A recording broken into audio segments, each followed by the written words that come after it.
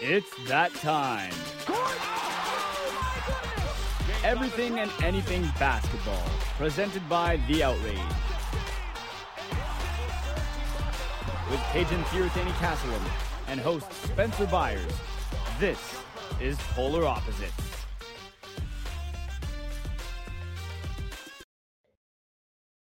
Welcome, everyone. Polar Opposites back again.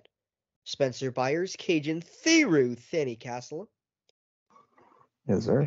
At it one more time, and Cage, we're going to get quickly into it because the record has finally been broken. Caitlin Clark drops a career high of 49 points to break the women's NCAA scoring mark previously held just hours ago by Kelsey Plum, formerly of the Washington Huskies and now, of course, of the reigning two-time WNBA champ Las Vegas Aces. Caitlin Clark, with now games to spare, holds the record. And again, she had a career-high 49 points at home against Michigan to set the record. Not too many ways you could have topped it, Cage? Other than the way she did. Hitting a three from the logo. Not only that, but dropping a career high in the night. 49 and 13. Like, the thing that upsets me is, like, neither of us got a chance to watch it. Hence, we were both working, so there was that.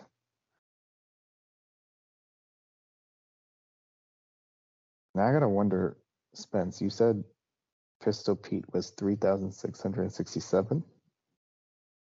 Yeah, so she's now third on the all-time list of either gender, men's or women's. The two players ahead of her are LSU great and NBA great Hall of Famer Pistol Pete Maravich at 3,667, while number two, who is just 3 points behind Pistol, is former Detroit Mercy guard Anton Davis, who was eligible last year. I believe his last season of NCAA basketball was last year for Detroit Mercy, as he chased the record of Mr. Maravich, and he ended with 3,664. Caitlin Clark currently has 3,569. Yes, a lot of numbers, but basically saying she's about 98 points away from tying. Yeah, she's about 100 points away from the great Pistol Pete Maravich. How many games do they have left? Quite a few. So you're saying So I'm saying there's a chance. There's more than a chance. I mean, you definitely would think so with the way she's been playing. Of course, you don't want to say anything's a guarantee, but average-wise, is there more than 5 games left?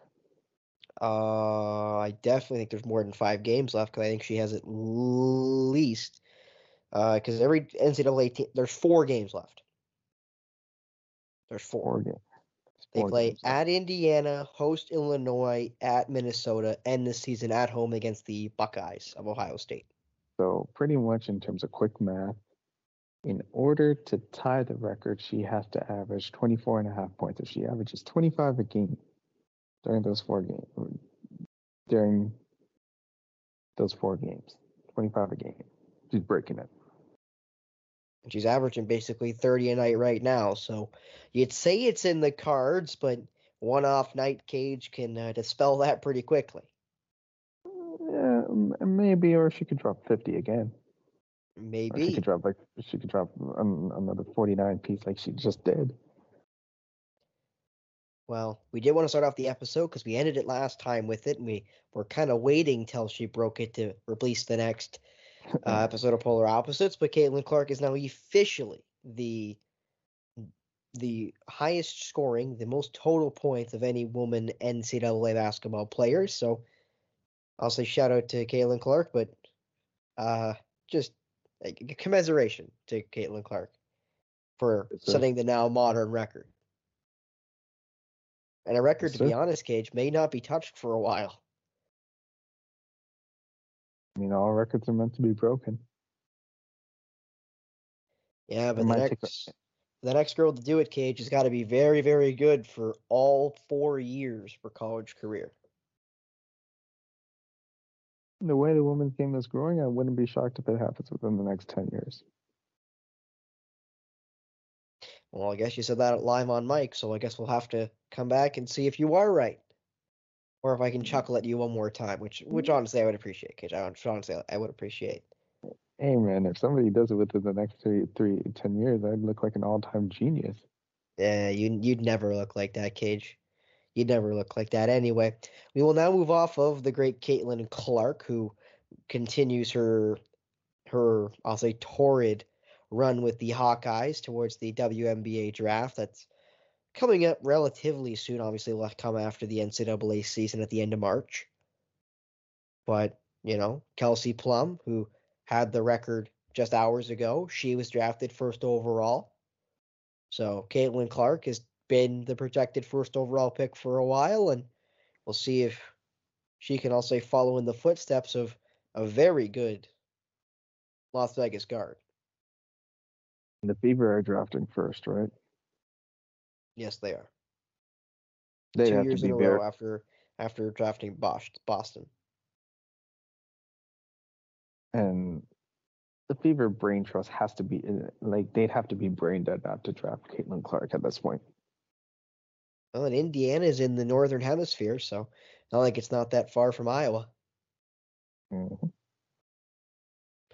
But as I said, moving off of the I'll say women's game, specifically the college game, we're going to skip to something that I know Kajan can't wait for. Has been chopping at the bit, has been licking his big lips, has been rubbing those sweaty hands together for this one. Doc Rivers, as Kajan likes to say, Glenn Rivers, as he likes to say, Glenn Rivers, the current head coach of the Milwaukee Bucks, formerly of the Los Angeles Clippers, the Boston Celtics, and the Orlando Magic. Some people forget about the Magic, but they were his first NBA team that he was ever coach of. The Bucks have really struggled under Coach Rivers' watch. They're 3-7 since he took over from Adrian Griffin, who got a nice severance package and is now watching from his couch in, I assume, Milwaukee, but wherever he decides to place his apartment. And lasting right now, too. And Milwaukee's really struggled under Coach Rivers, and he was upset with tonight's effort in a loss, a 113-110 loss to the shorthanded Memphis Grizzlies. Memphis was without John Moran, as we all know, Jaren Jackson Jr., Desmond Bane, Marcus Smart, Brandon Clark, and Luke Kennard in the last game before the All-Star break, which again means Doc Rivers will be the head coach of the Eastern All-Stars. So a guy who's gone 3-7 in his first 10 games with this team is now going to coach the Eastern All-Stars, which is kind of funny, by the way. But he was very upset with his team's performance. He said, and I quote, "We had some guys here. We had some guys in Cabo." So obviously, Coach Rivers is not exactly being impressed with the way his new club is started under his tutelage, and I'm not sure if the Milwaukee Bucks brain trust, if the Brass are exactly happy with it either, because again, they fired Adrian Griffin when they were, if I'm not mistaken, Cage, the best team in the East, or damn close. I mean, the way the Bucks came out yesterday, or probably doing this at 12:44 a.m. The way the Bucks came out on Wednesday against the Heat, a decimated Heat team might have had no Butler, no Rozier, and got their butts kicked at home, and then put up an effort like this against Memphis. Seemed like Glenn Rivers was in capo too. And the NBA media, I don't know what dirt he has on them or on players. We'll give him a pass, but I ain't gonna give him a pass. He's a bum of a coach. Overrated. I'm still shocked that he has an opportunity as a head coach. It's absolutely disgusting that he's coaching the East All-Star team. And especially now with Cleveland being second in the East and Milwaukee in this little free fall here in the East. And again, the only reason why it's a conversation of who will coach the Eastern All-Stars is because they won't let my boy Joe Mazzulla coach it because he coached it last year for the Boston Celtics, who continue to be the gold standard in the Eastern Conference. Shout out to Joe Mozzarella for getting his 100th win as a head coach. Shout out to the Boston Celtics head coach, who continues to prove doubters wrong, including the guy sitting across from me in this call, who continues to doubt my guy Joe. But anyway, Cage, continue your soliloquy on your favorite head coach in the NBA. I just think Udoka was a better fit for that Celtics team, but that's just me. He should have kept his hands off his coworkers. I mean, yeah, but he's a better coach than Joe Mazzulla. I mean, he still got to prove that. You know, he's had a pretty good first season with Detroit, but he's got to prove it again. He's only coached in the NBA cage now. What, 1.5 years as a head coach? You mean Houston? What team did I say? You said Detroit. I'm like, bruh. I meant Houston. No, Detroit, ironically, has probably had the worst. They were better last year under Dwayne Casey than they are this year with Monty Williams, who I think is overrated as heck. We talk about overrated coaches. You know, Cage, before the season started, we said we did our top 5 best coaches in the NBA. Mm-hmm. Maybe next episode we can talk about, I'm not going to say the 5 worst, because that just seems mean. The 5 most overrated head coaches. Glenn Rivers is at the top of that overrated list. I mean, I think Monty Williams is fighting for it right now with how well he's done in Detroit and how well he did with Phoenix before that. But anyway. I mean, in fairness to the Phoenix one, he really helped that Phoenix team get from the ground up, especially with the Rubio Booker years before Chris Paul came into the picture. They gotta give him a little bit of credit for that, and the fact that they made an NBA Finals too. He is still overrated, but just not as overrated as Glenn. I never argued that fact. I just said they're in the conversation, Cage. They're in the conversation. Fair enough. But no, Doc Rivers has really struggled with Milwaukee, and again, it's really hard to tell if it's a Milwaukee thing because you've already spoke about that. You don't think he's a very good head coach. I think it's becoming a more popular opinion is Doc Rivers is not a great head coach. I say it's both. But yeah, exactly. You can't really blame, I'd say, one side more than the other with the way the Bucks have continued to struggle. Because 10 games is a trend. Like in an 82-game schedule, 10 games is basically 1/8 of your season. Mm-hmm. So, like that's a trend. I think the biggest problem that I'm looking at right now, the bigger problem, like another big problem that nobody really talks about in the NBA media. I don't know if these guys get called up by the NBA media or they have dirt on them, but Damian Lillard has not been the same Damian Lillard, and obviously a big defensive downgrade from Drew Holiday. This is the first season in which there's like championship level pressure, and he hasn't played up to par. Point blank, he hasn't played up to par. Like you could say Giannis has struggled. Giannis has had his ups and downs, but he's had some really stat-wise. He's had some great games. Obviously, Middleton being hurt again, that doesn't help matters out. But defensively, there's some flaws that I think will prove fatal come playoff time. And even Shaq said this right after the game. Like I think the Inside the NBA crew is in Indiana right now. The way the Bucks are playing, they could easily get swept in the playoffs.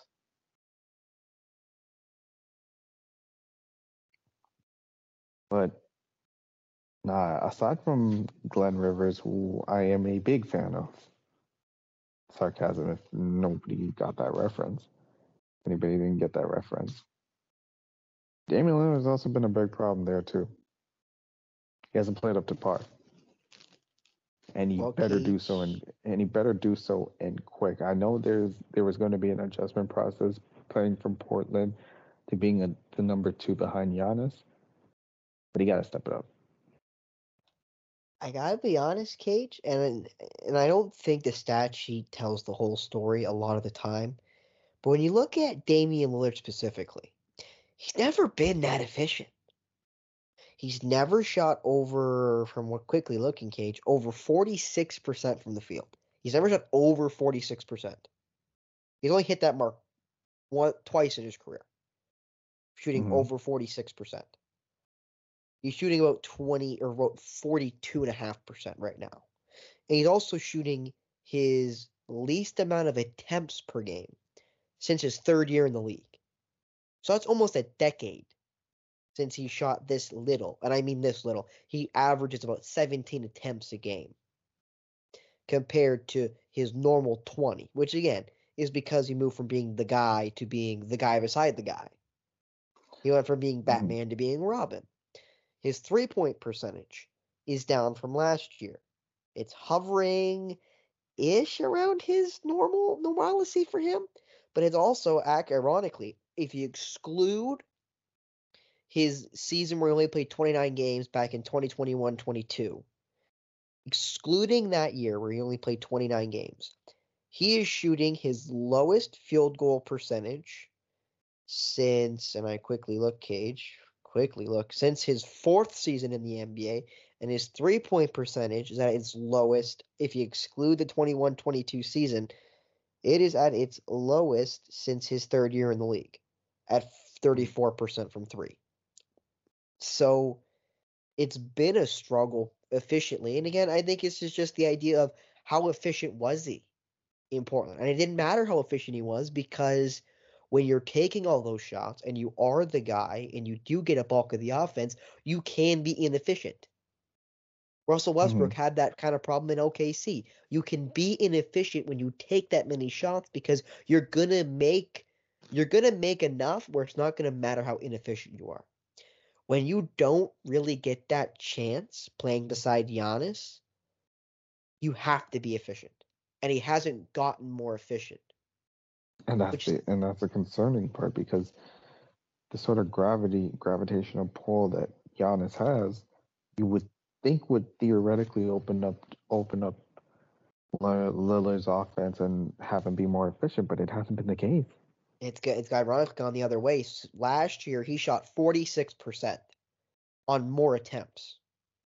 And it gotta make you wonder: is he Is he hurt? I think that's where you're going with that, Cage. But even with that being said, like the reality is, and this is just a logic the NBA especially uses, the less attempts you take, the better your percentage has to be. If you go from shooting 10 shots to 7 shots a game, your percentage needs to get better, because that should mean you're optimizing your attempts. Meaning that every attempt, those 7 attempts you're taking are better shots than the 10 you're taking before, is the idea. So if he's shooting less and making less, that's an exponential pendulum fall into the negative for Damian Lillard, who I will quickly say, Cage, so with the percentage drops in 3-point percentage and field goal percentage, and the attempts dropped in free throw attempts and in obviously like field goal attempts, even though ironically his free throw percentage is at it, I think, highest of his career. Well, near his highest of his career. It's 92, over 92%, only the second time he's hit that mark in his career. Over 92% from the free throw line on less attempts, which is again exactly what you want, Cage. He averaged 32 a game last year. He's averaging 24 a game this year. That's an 8-point per game drop, and all the percentages have gone down. Yeah. And the assists went down from last year to this year. I will say this in defense of Dame Lillard, because you said his field goal percentage, excluding the 2020-2021 season, has been his lowest since the 2015-16 season. What's notable about that 15-16 season, that was the first season in which he was the top guy. Because LaMarcus Aldridge went to the Spurs in free agency. previous offseason. So maybe in terms of this might just be an adjustment period for him. You gotta hope so, Cage, because the whole point of getting Damian Lillard was to win a championship, was to keep Giannis in Milwaukee. And if Lillard's not going to be able to do that, does that mean Giannis leaves anyway?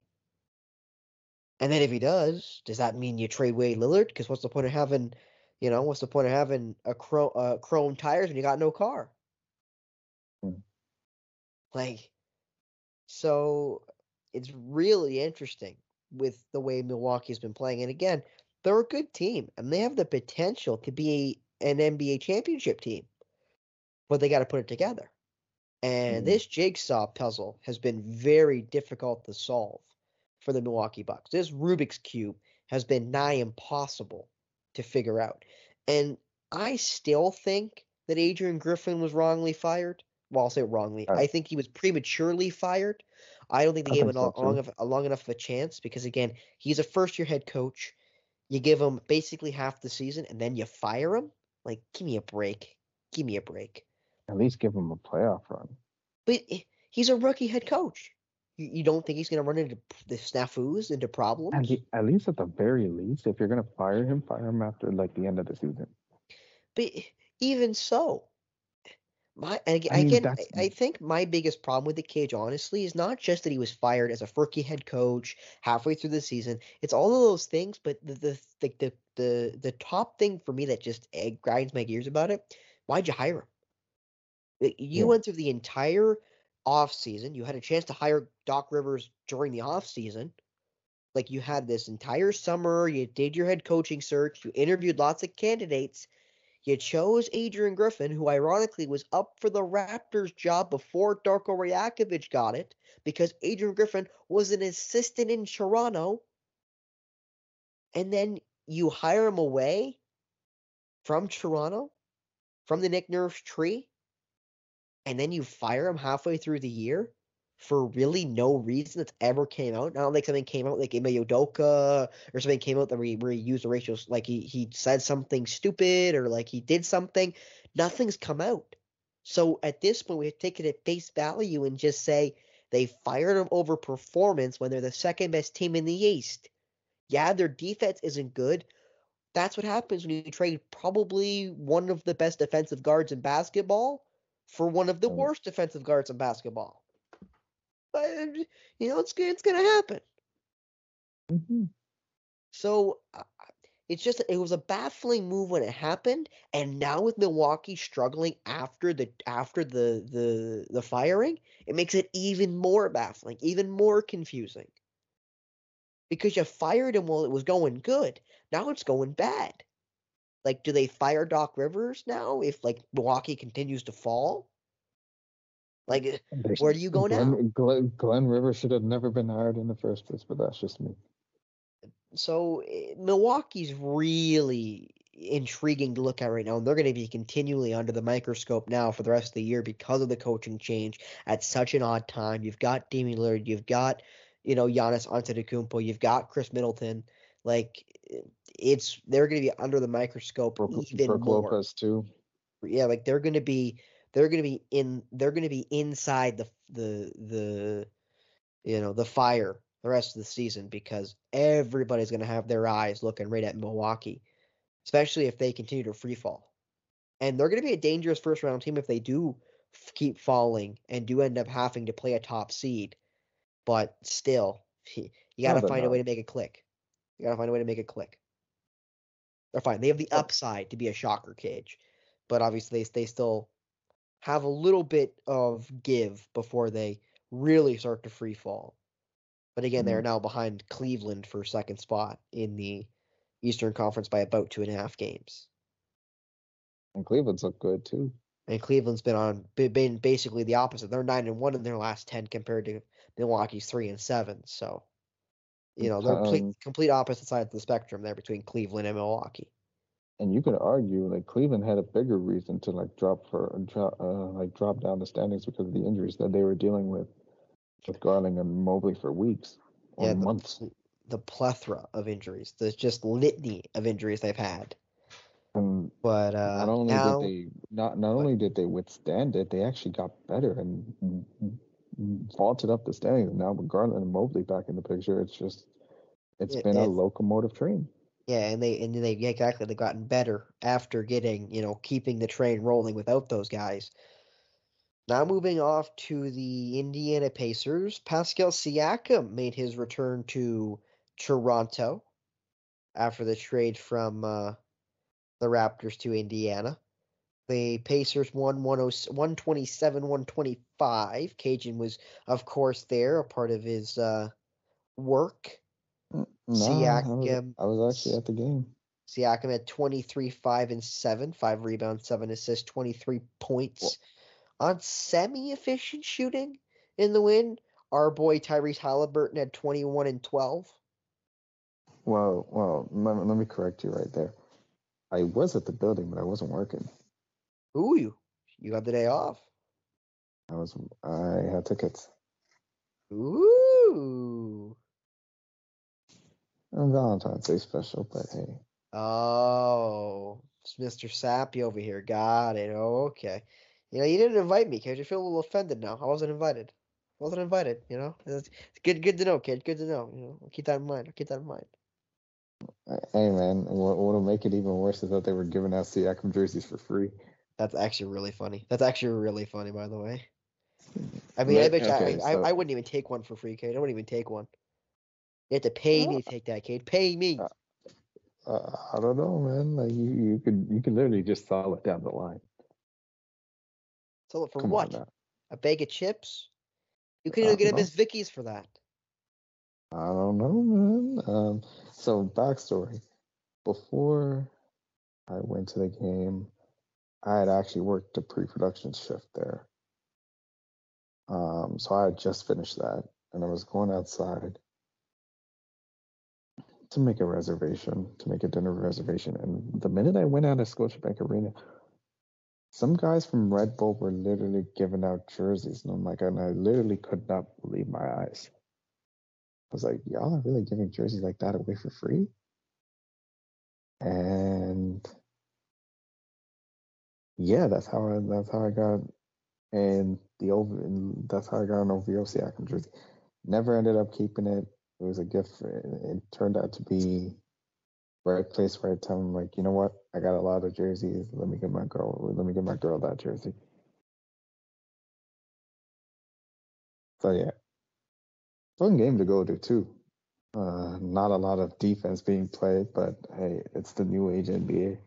When you got the best one of the best offensive teams in the NBA in Indiana in town, you shouldn't really expect much defense, Cage. In all fairness, I don't think you should really expect much defense, period. But that's just me.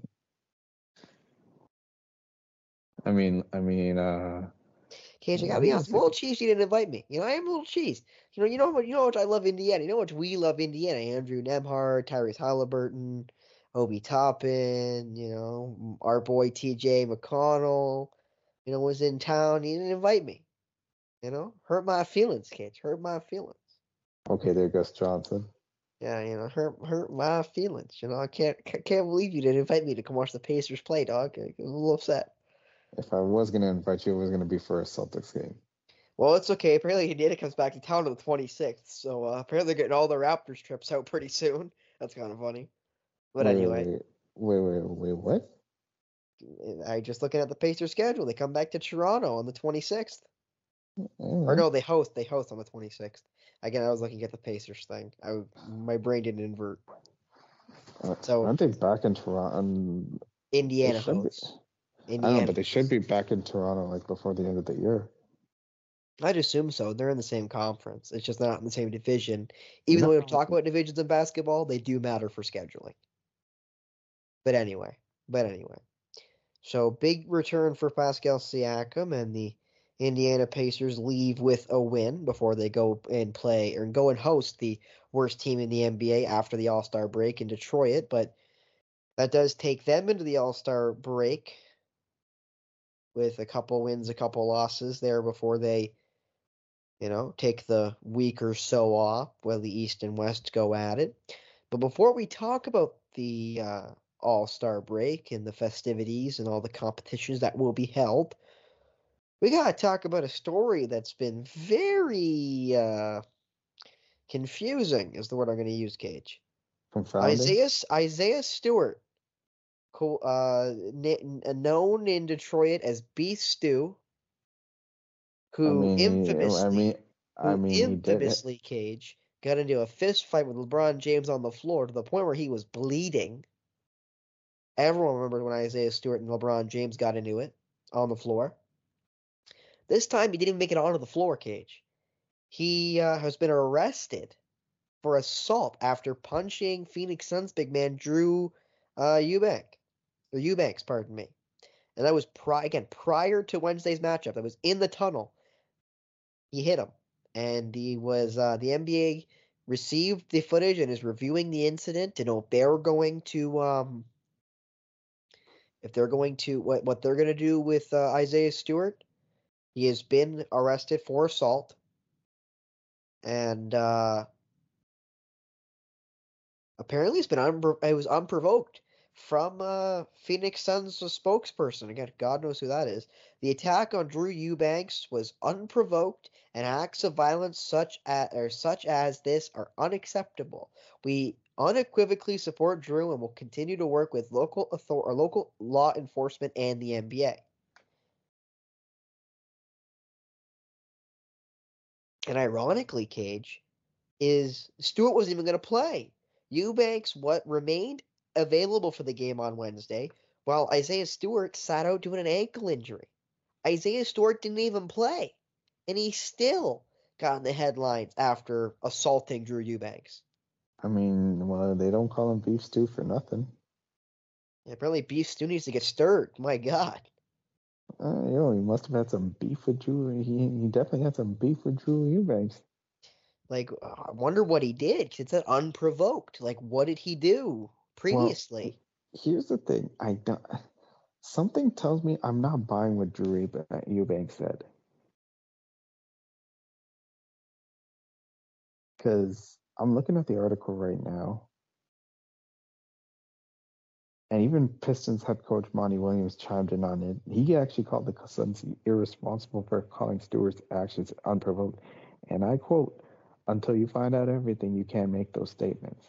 I heard about that, and that did not need to happen." Sounds like Monty Williams knows something we don't. It's going to be interesting to see what the NBA does.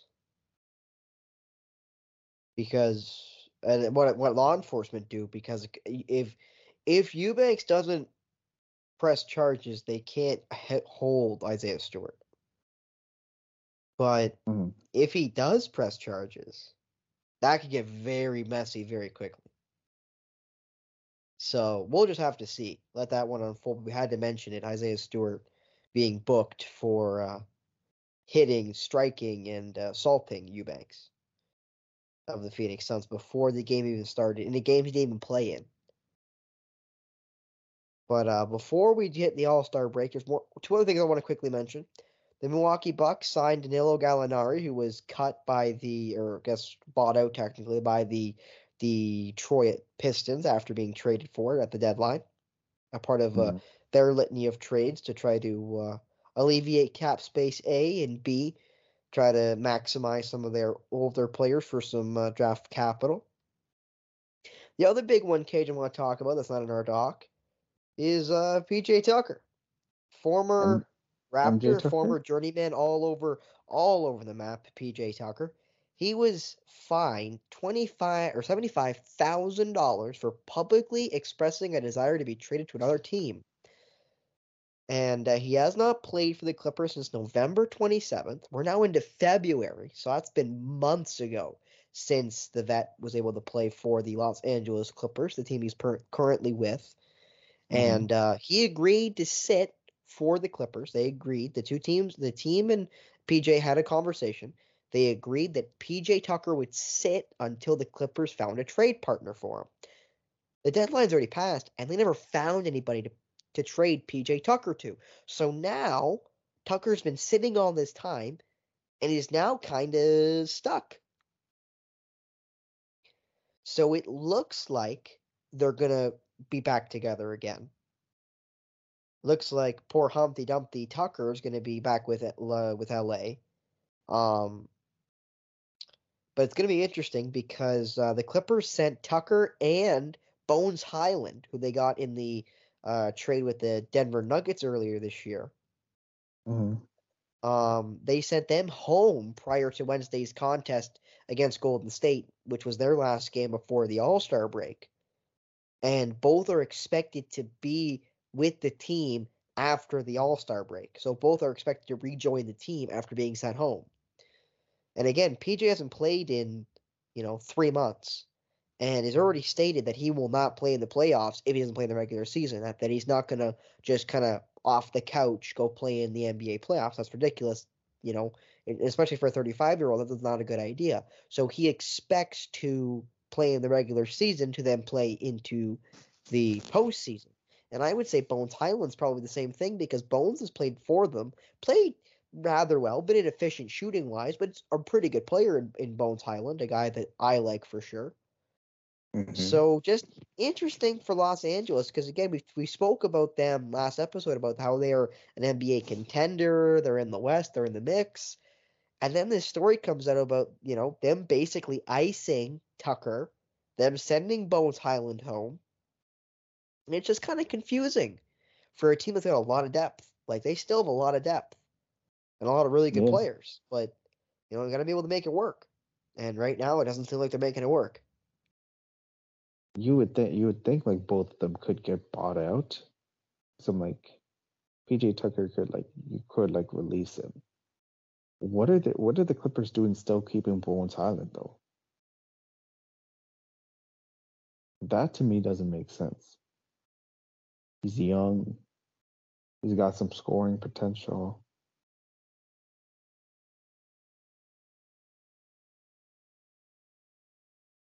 Like, it just doesn't make sense. It just doesn't make sense to me. I know the Clippers are deep, but it doesn't make sense that there isn't room on the roster for them. Like playing time for them.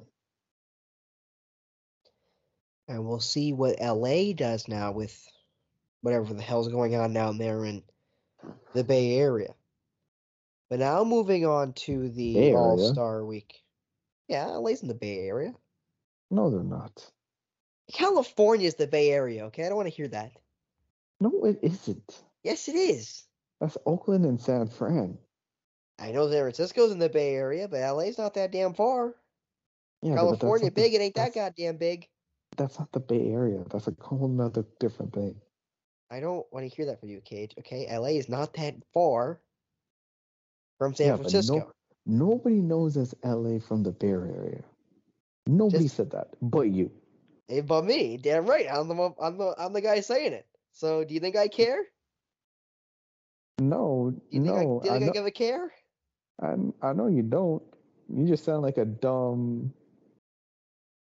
Ooh, actually, it's a lot farther than I thought it was. It's actually. I didn't know LA was that far north, to be honest, or is that far south, to be honest.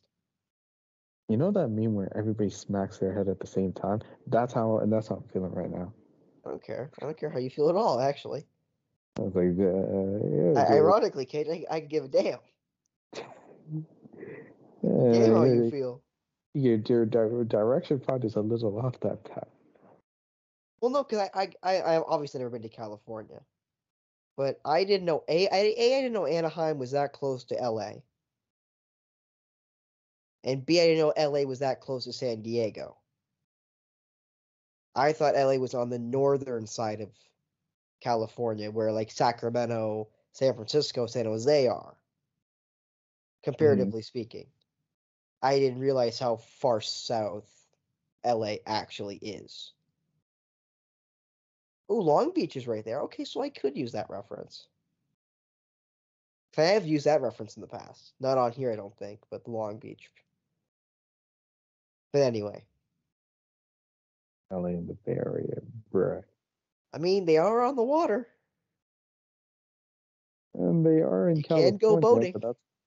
They are in California, and that's the only similarity that those two have. I mean, I won't argue with you anymore. I don't really. I don't care enough, Cage. I don't care enough to argue with you any more than that.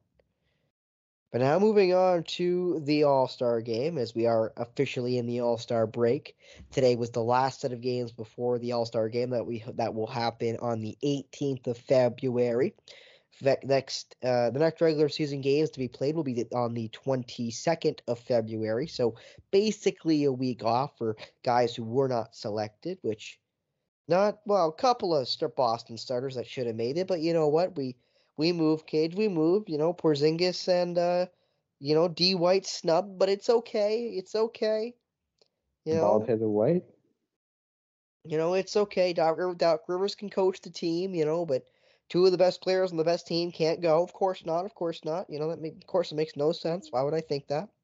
Fair point. Fair point. I honestly think their second All-Star should have been Porzingis and not Jaylen Brown, but that's just me. You know what? I don't want to hear that from you, Cage. So we're gonna keep moving because again, Cage, you're gonna get hit. You're gonna get hit. Equal rights, equal fights. What I gotta say about that.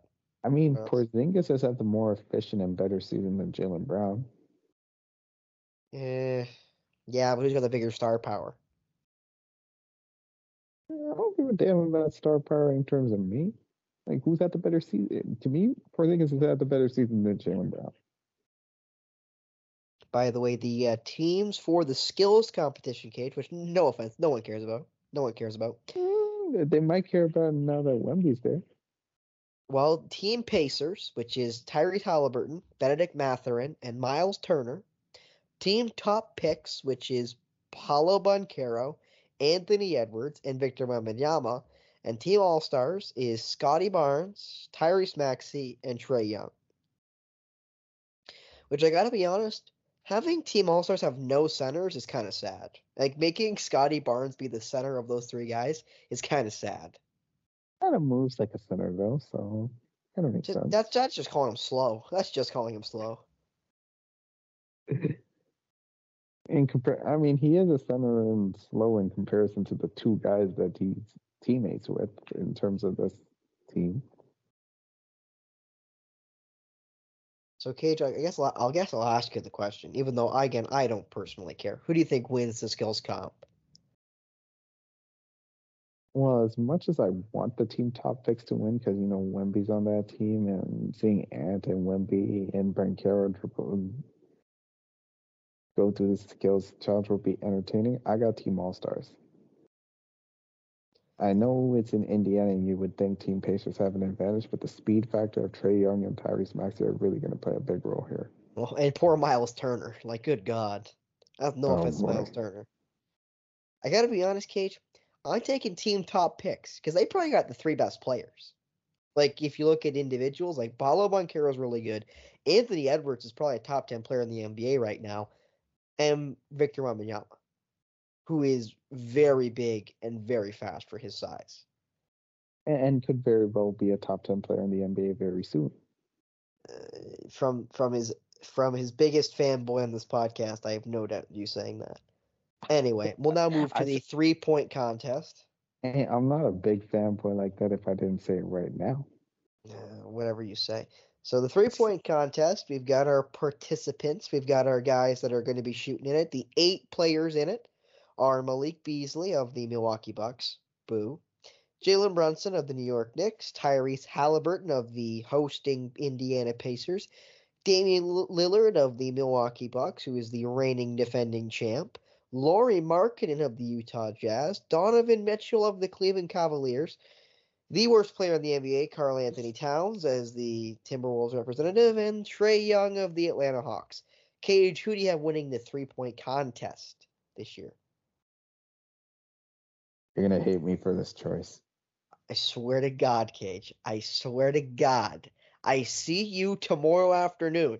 I'm going to be on like 5 hours of sleep. I swear to God, Cage. Don't you say the thing just to piss me off. I will, as Soulja Boy once said, but in a different text, kiss you to the phone, I'll slap you to the phone. You will hit me with the you. I'm gonna slap you upside your head in a minute. Who do you think wins the 3-point contest? Okay. I honestly think it would be between one of two guys. And those two guys So are. let me get the bad name out the way. And because he's been a 3-point champion, kind of holds a little bit of merit. What, the Dominican Republic? Great Yeah. job. You beat a bunch of plumbers. Anyway, continue. Karl Anthony Towns. That's a joke pick. That's a joke pick. And Lauri Markkanen. I love the Lauri Markkanen pick, but I got to be honest, Cage. I will bet you, and I don't have money. I don't have the money to give you. I will bet you $20 that Karl Anthony Towns doesn't make it out of the first round. And see, my only reason for picking Karl Anthony Towns, one, he's won it. It's to wind me up. It's to wind me up. No, but two, his release and the fact that he doesn't really jump when shooting kind of plays an advantage in terms of like the timing of it. Because a lot of these guys they usually jump really high when shooting 3-pointers, and to have to jump and then reset, timing plays a factor. With Towns, that's not the case. So the way his release is, and if he gets hot, could really bode well for him.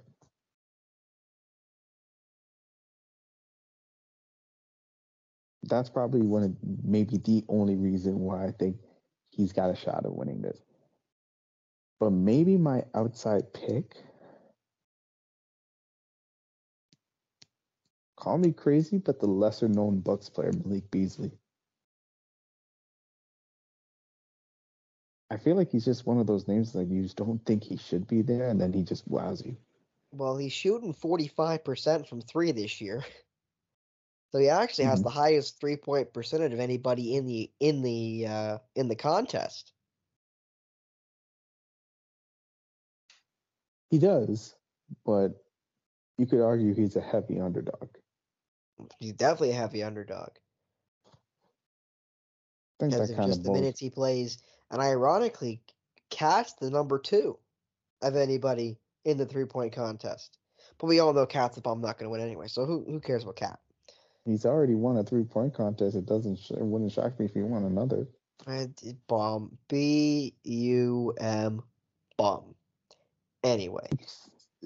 I'm going to quickly move us off of... I didn't even know Karl Towns was in the 3-point contest. I might just watch him lose and dance on his grave. Give me... since you picked all bigs, basically, I'll take Donovan Mitchell, the hottest player coming into the All-Star break, and give me Jalen Brunson, because the guy's just a dog. Like, just give me Brunson and Mitchell and call it a day. Call it Knicks former adversaries in the first round last year. Give me the Knicks, give me the Cav. See, I like them as players. In terms of like the 3-point contest, I'm not so sure.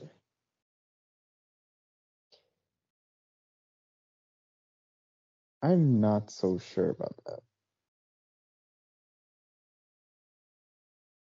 Go on. Well, I'm just moving to the dunk contest, Cage. And in the dunk contest, there are 4 players in the dunk contest. Only 4. Jaylen Brown of the Boston Celtics. Jaime Jaquez Jr. of the Miami Heat. Reigning champ Mac McClung from the G League. And Jacob Toppin, Obi Toppin's little brother, playing for the New York Knicks right now. Former Kentucky Wildcat. So go ahead, Cage. Who wins the 2024 dunk contest that everyone's going to be watching? Not Jaylen Brown, I can tell you that much. Well, whatever you say, since you're picking, the bum Karl Anthony Towns to win the 3-point contest, of course. Yeah, of course. So who do you got winning the dunk contest? The one guy who kind of half brought it back in Mac McClung. You think he two-peats? He's creative and he's got tricks up his sleeve. He has original, like, he doesn't do the same dunk.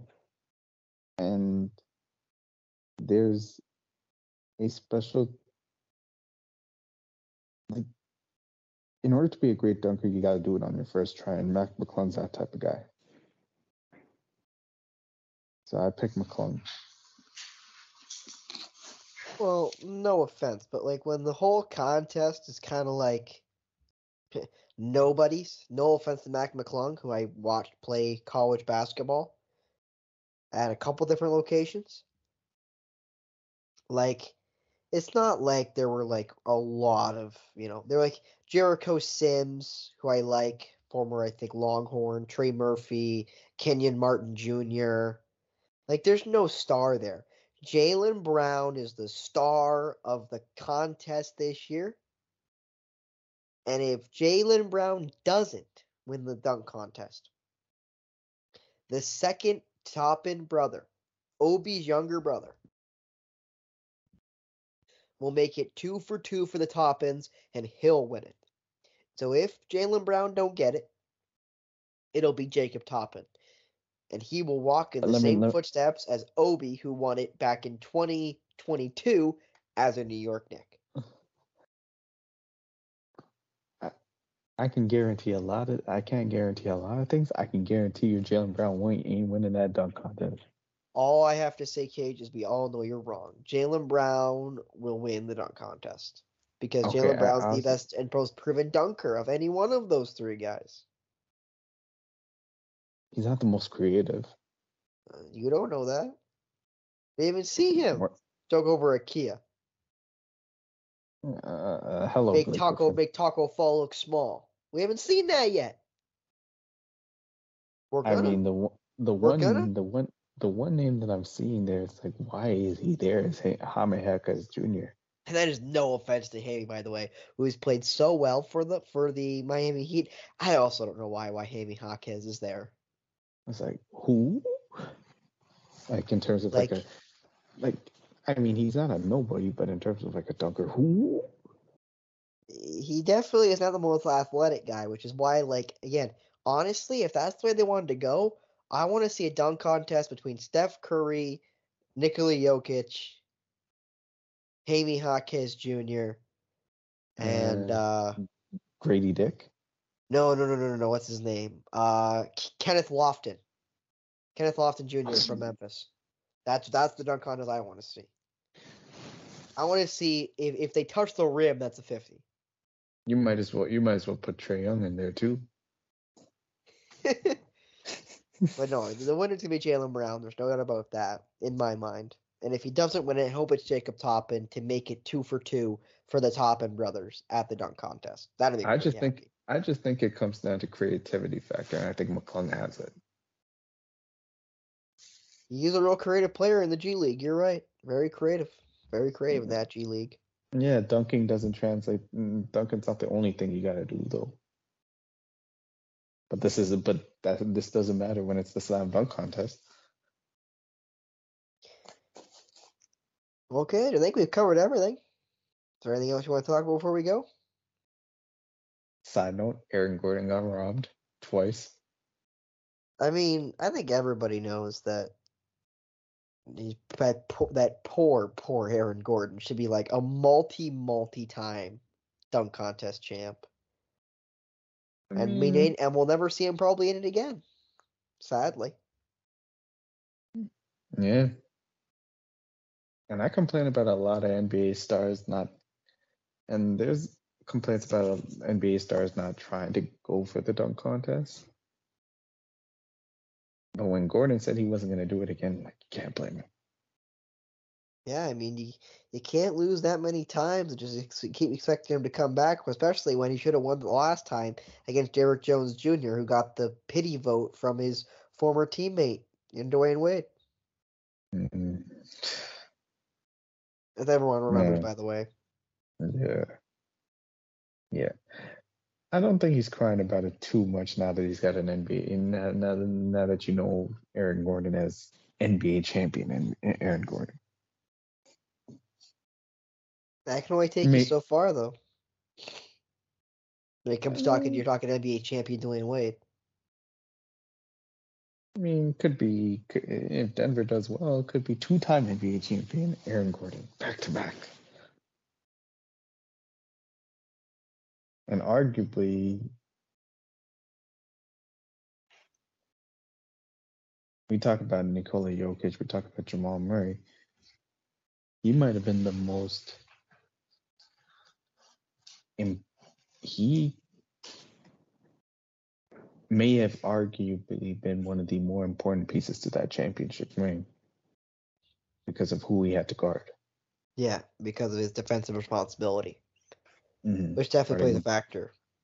Guarding Ant, guarding Karl Anthony Towns, which isn't that hard to do in the playoffs. Not that hard to do, period, Cage. But anyway, continue. Especially in the playoffs. The slow-footed, the lumbering Karl Anthony Towns. But anyway. The great Karl Anthony Towns. Yeah, but said no one ever anyway. No, maybe people of the Dominican Republic. Not even. Well, anyway, Cage, before you draw, keep us any longer. Some of us have to go to sleep sometime there, Cage. Anyway, for Cajun Theory, Sandy Castle, I'm Spencer Byers. Thank you so much for tuning in to another episode of Polar Opposites here on the Outraging.